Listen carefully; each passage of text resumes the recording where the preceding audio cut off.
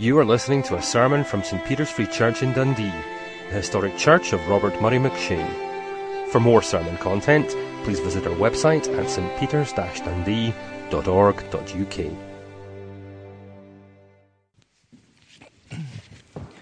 Good evening. It's great to be back with you this evening, back here at St. Peter's Church. And I have a question for us this evening. As we return to normality after Christmas, New Year, as we look ahead to the rest of the year, the question for us this evening and for the rest of the year is this: will you follow Jesus? Now, as Christians, we often think this is something we ask non-Christians, people who don't trust in Jesus. But in tonight's text, we'll see that this question is in fact to those who do trust in him.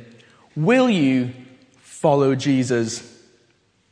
For those here who aren't Christians, I'm really glad you are here to come and hear about who Jesus is, come and find out what church is about. But as you go through tonight's text, see what you make of following Jesus. See, for all of us here, this simply isn't a given following him. Being a Christian isn't primarily about going to church, having an experience in the past. Being a Christian is about following Jesus. Following Jesus means picking up your cross, not once but daily, and following the one who had no home. This simply is not a decision we take lightly. Our text this evening is in Luke chapter 9, verses 57 to 62. Well, we'll be looking at what it looks like to follow Jesus. But before we look at this, let me pray for us this evening. Let's pray together.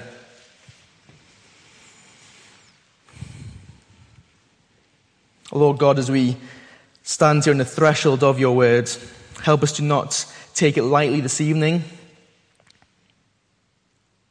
May you speak to us by your Holy Spirit through your words. May the words of my mouth and the meditation of all of our hearts be pleasing and holy in your name. In the name of the Lord Jesus Christ we pray. Amen. Before we get stuck into our verses this evening, let me just fill you in where we're up to in Luke's Gospel. So far in the first 9 chapters or so, Luke's been introducing the readers to the person of Jesus. And hopefully by chapter 9, everyone should have grasped who he is, culminating in Peter's confession in verse 20 that Jesus is the Christ, then following that, the transfiguration. In the first 9 chapters, Luke is showing us that Jesus is God's Son. He is the chosen one. But in verse 51 of Luke chapter 9, we start a new section of the Gospel. Just look down at verse 51 with me. It says this: as the time approached for him, that is Jesus, to be taken up to heaven, Jesus resolutely set out for Jerusalem. See, from that point on, Jesus is setting his journey out to Jerusalem, his journey to the cross, something which takes us all the way to chapter 19. And through that, Luke reminds us again and again of this journey, that we are there to follow Jesus. It's a really, really big thing. Let me show you. You don't need to look up these verses, but just so we see how big a thing this is. Luke 9:53, because he was heading for Jerusalem. Over the page 10:38, as Jesus and his disciples were on their way. Later in 13, verse 22, teaching as he made his way to Jerusalem. Verses 33 and 34 of chapter 13, we see again Jesus' desire to get to Jerusalem.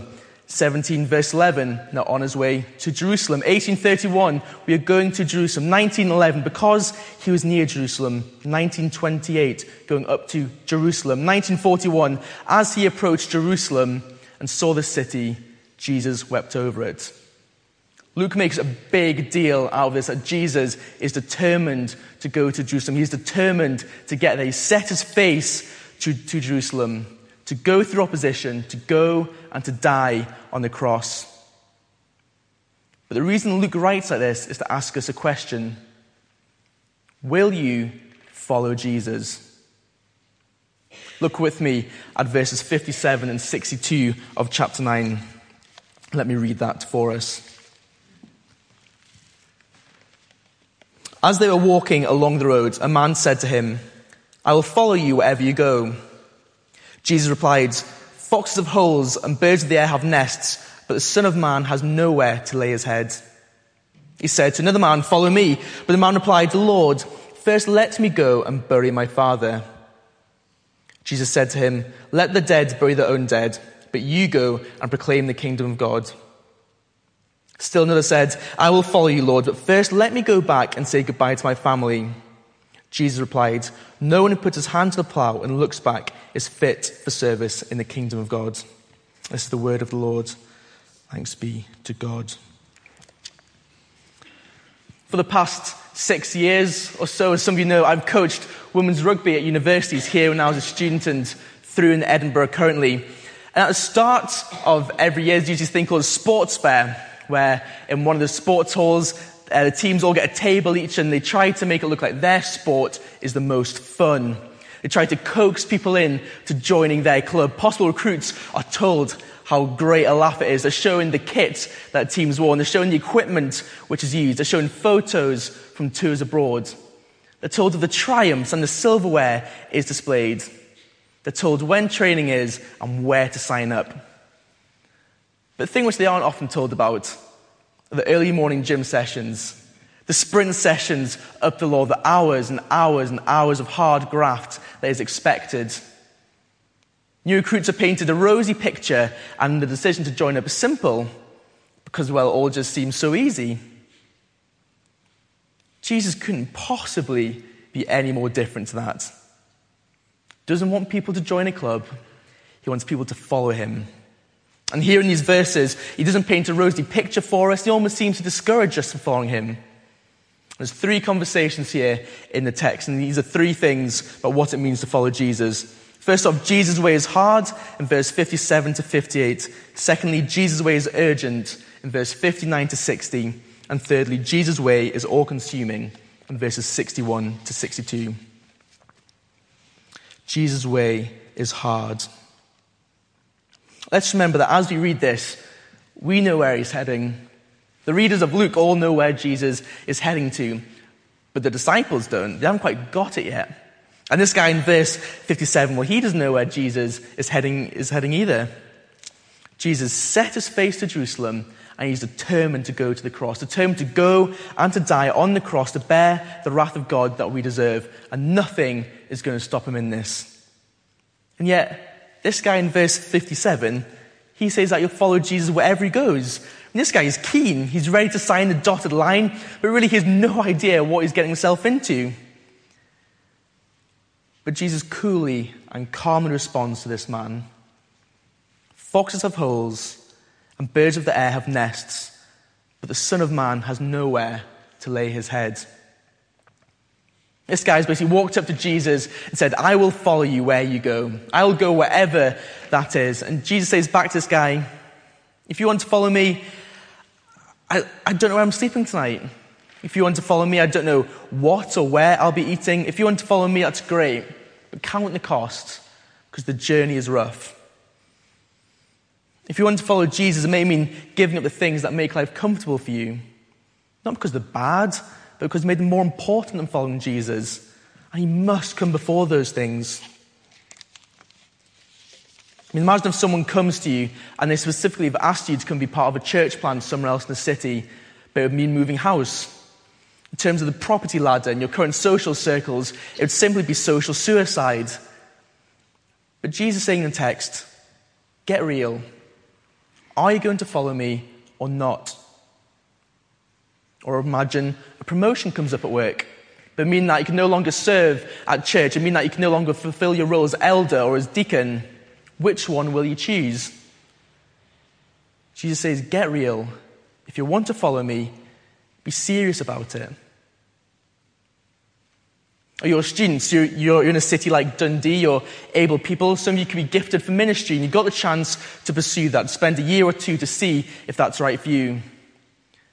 You know, spent a lot of money to go to university. Your parents expect you to go into your respective discipline. Yet, you don't really know how secure your job will even be in 10 years' time. What's 1 or 2 years seeing if you are gifted for ministry? Jesus is saying, get real. Are you going to follow me or not? I mean, you may see a Christian giving up a good lifestyle for the sake of following Jesus, moving to a scheme to help plant a church, give up being a doctor to train for ministry. And the world thinks it's crazy, and we might think, well done, that's great. But I could never do that. And we often forget that that was a hard decision for them to make too. But that's following Jesus. And Jesus was a very radical person. And he's saying to us here in the text, if you want to follow me, then follow me. And don't mess around.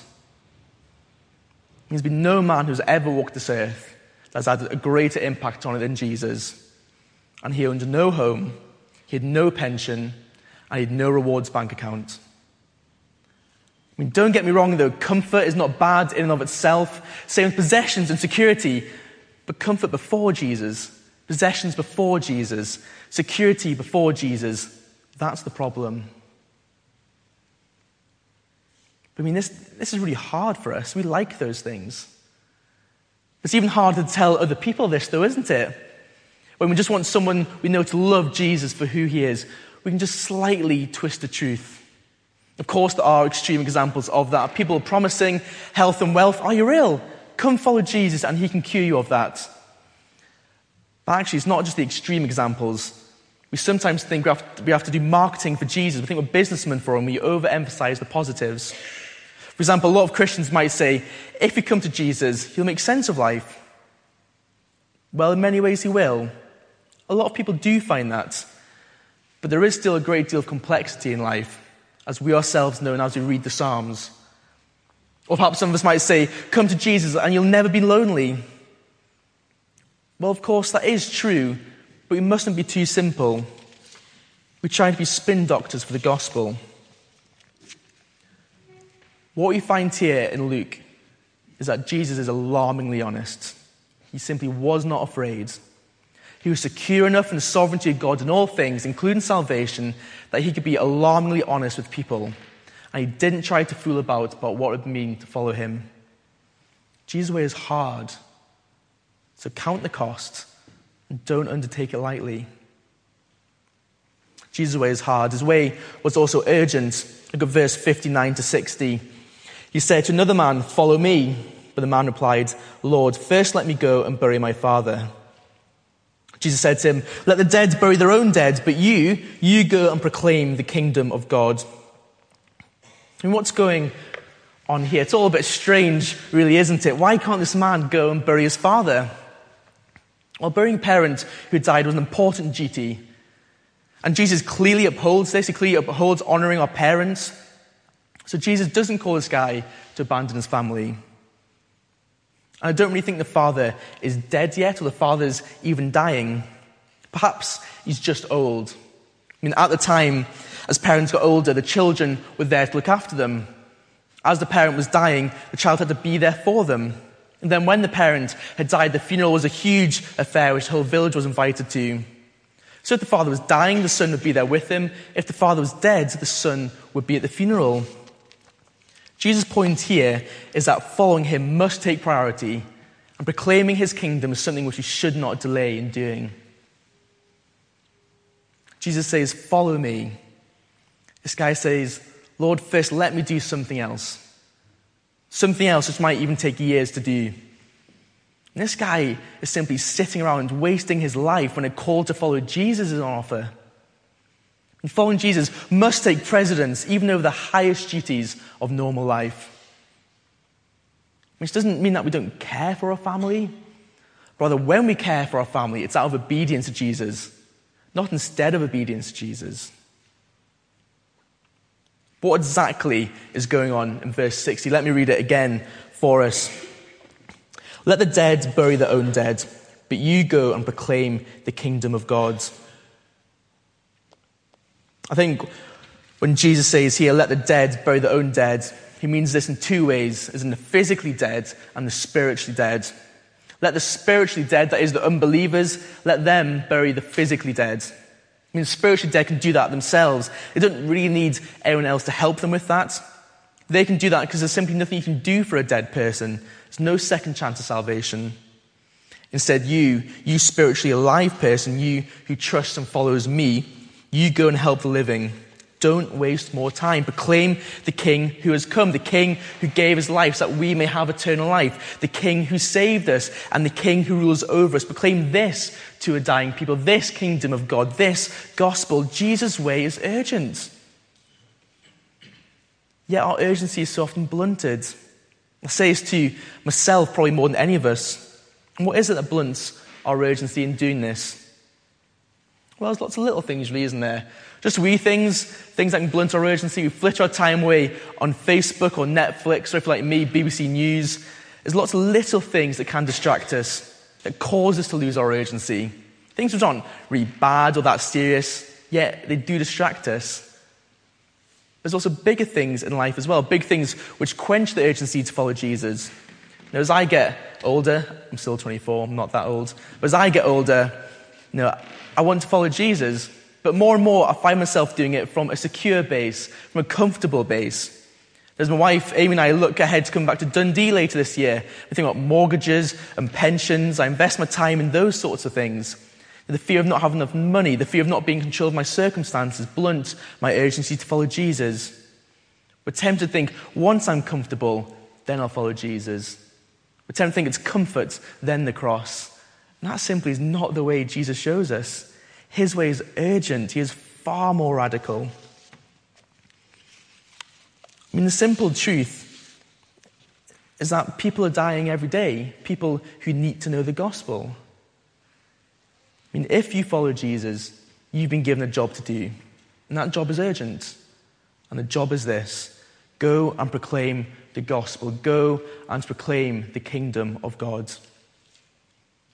Jesus is saying to this guy here in these verses, stop wasting time. Don't put me second. Go tell people about me. Go and join a gospel-centered church that does evangelism. Go be part of a fellowship group that does mission. Go be involved in the Christian Union. Go read the Bible with your friends, with your colleagues, with your neighbors. Go plant a church.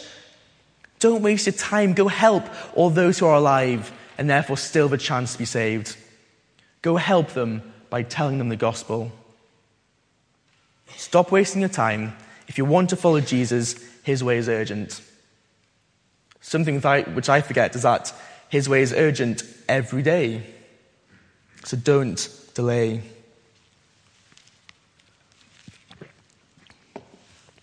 Jesus' way is urgent. Jesus' way is hard, so don't undertake it lightly. Jesus' way is urgent, so don't delay.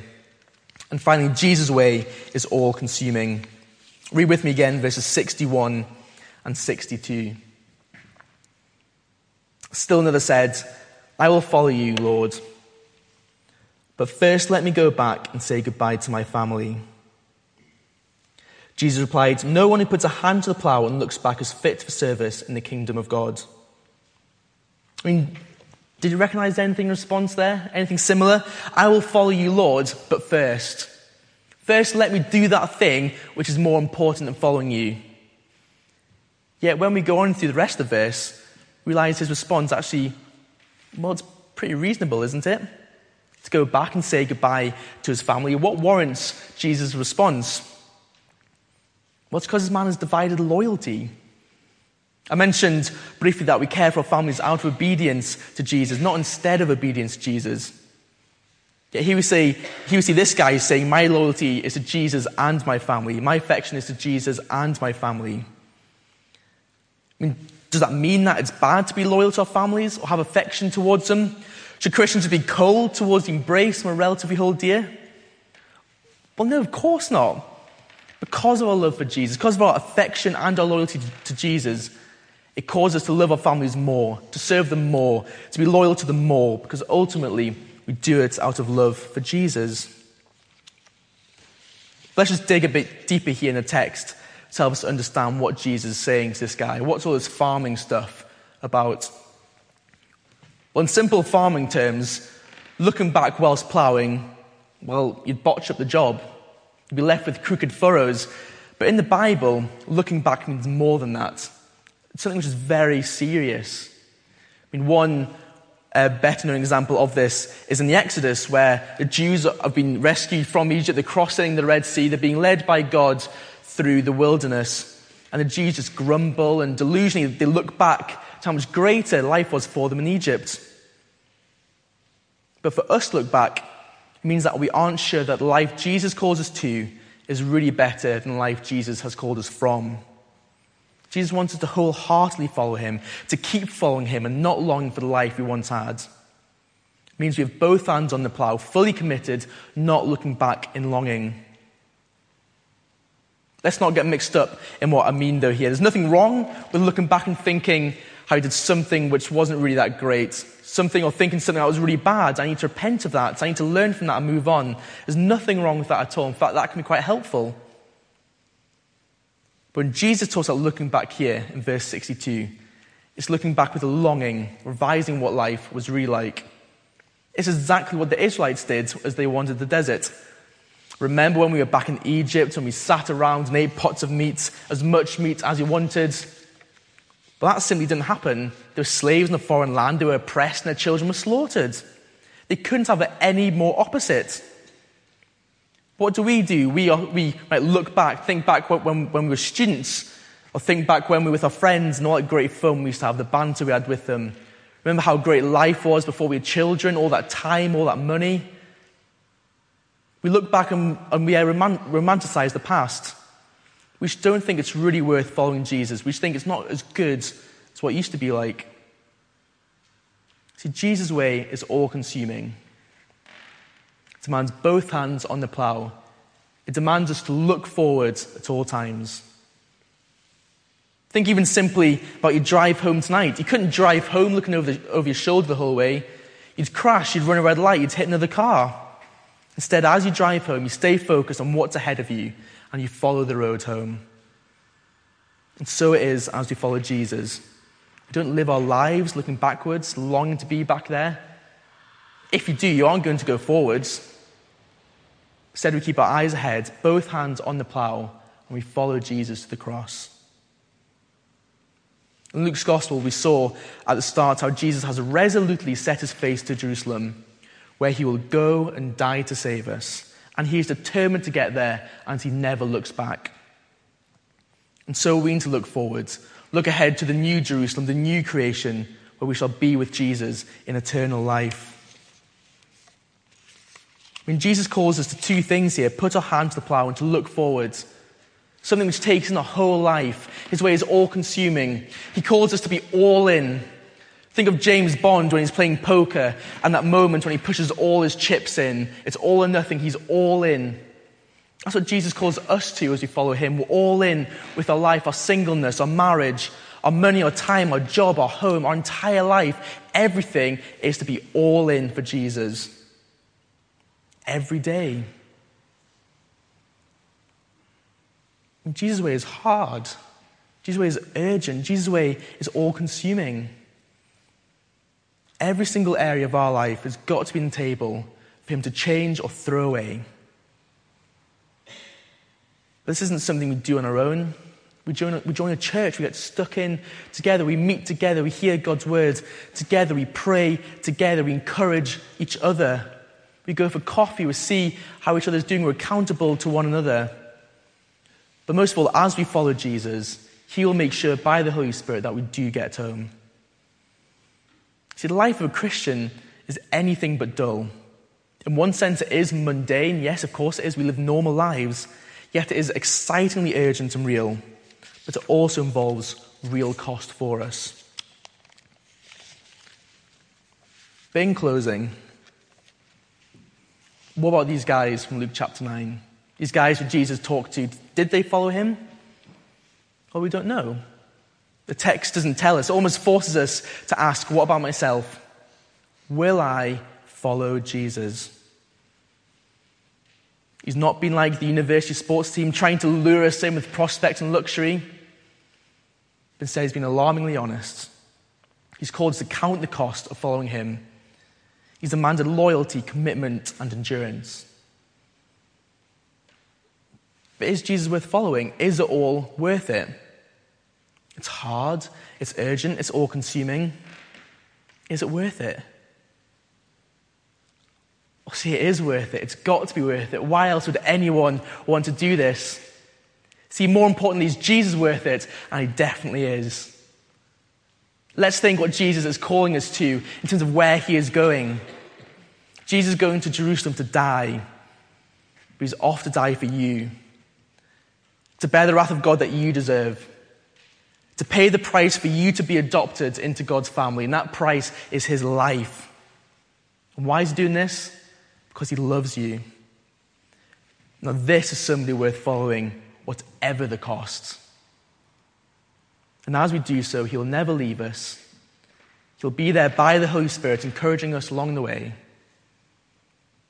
Jesus' way is hard, it's urgent, it's all-consuming, but it's worth it. Let's pray together.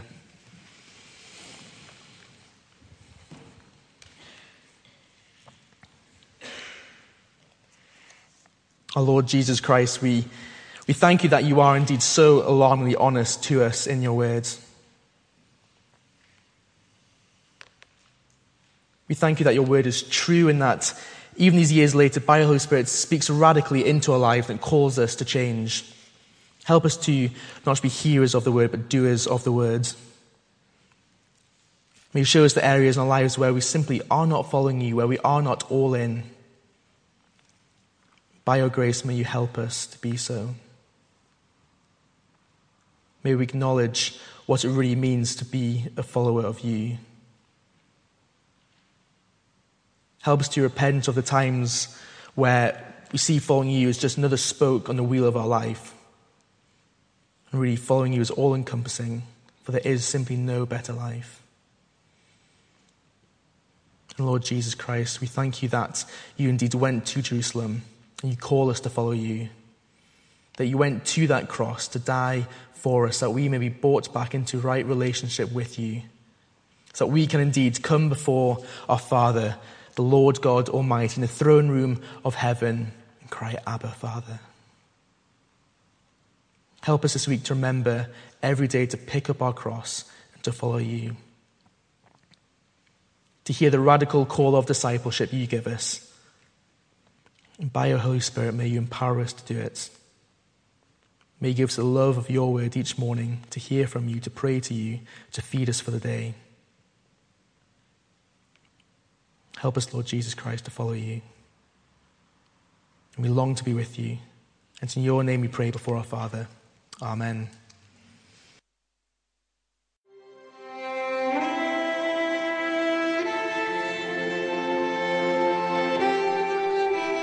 Thank you for listening to this sermon from St. Peter's Free Church in Dundee. If you found this sermon has been helpful to you, please help us to continue building up and assisting the people of God. Visit our website at stpeters-dundee.org.uk. For information and training on persuasive evangelism and how to share your faith biblically, please visit the website of Solas, the Centre for Public Christianity, at solas-cpc.org. Once again, that website address is solas-cpc.org. Thanks for listening.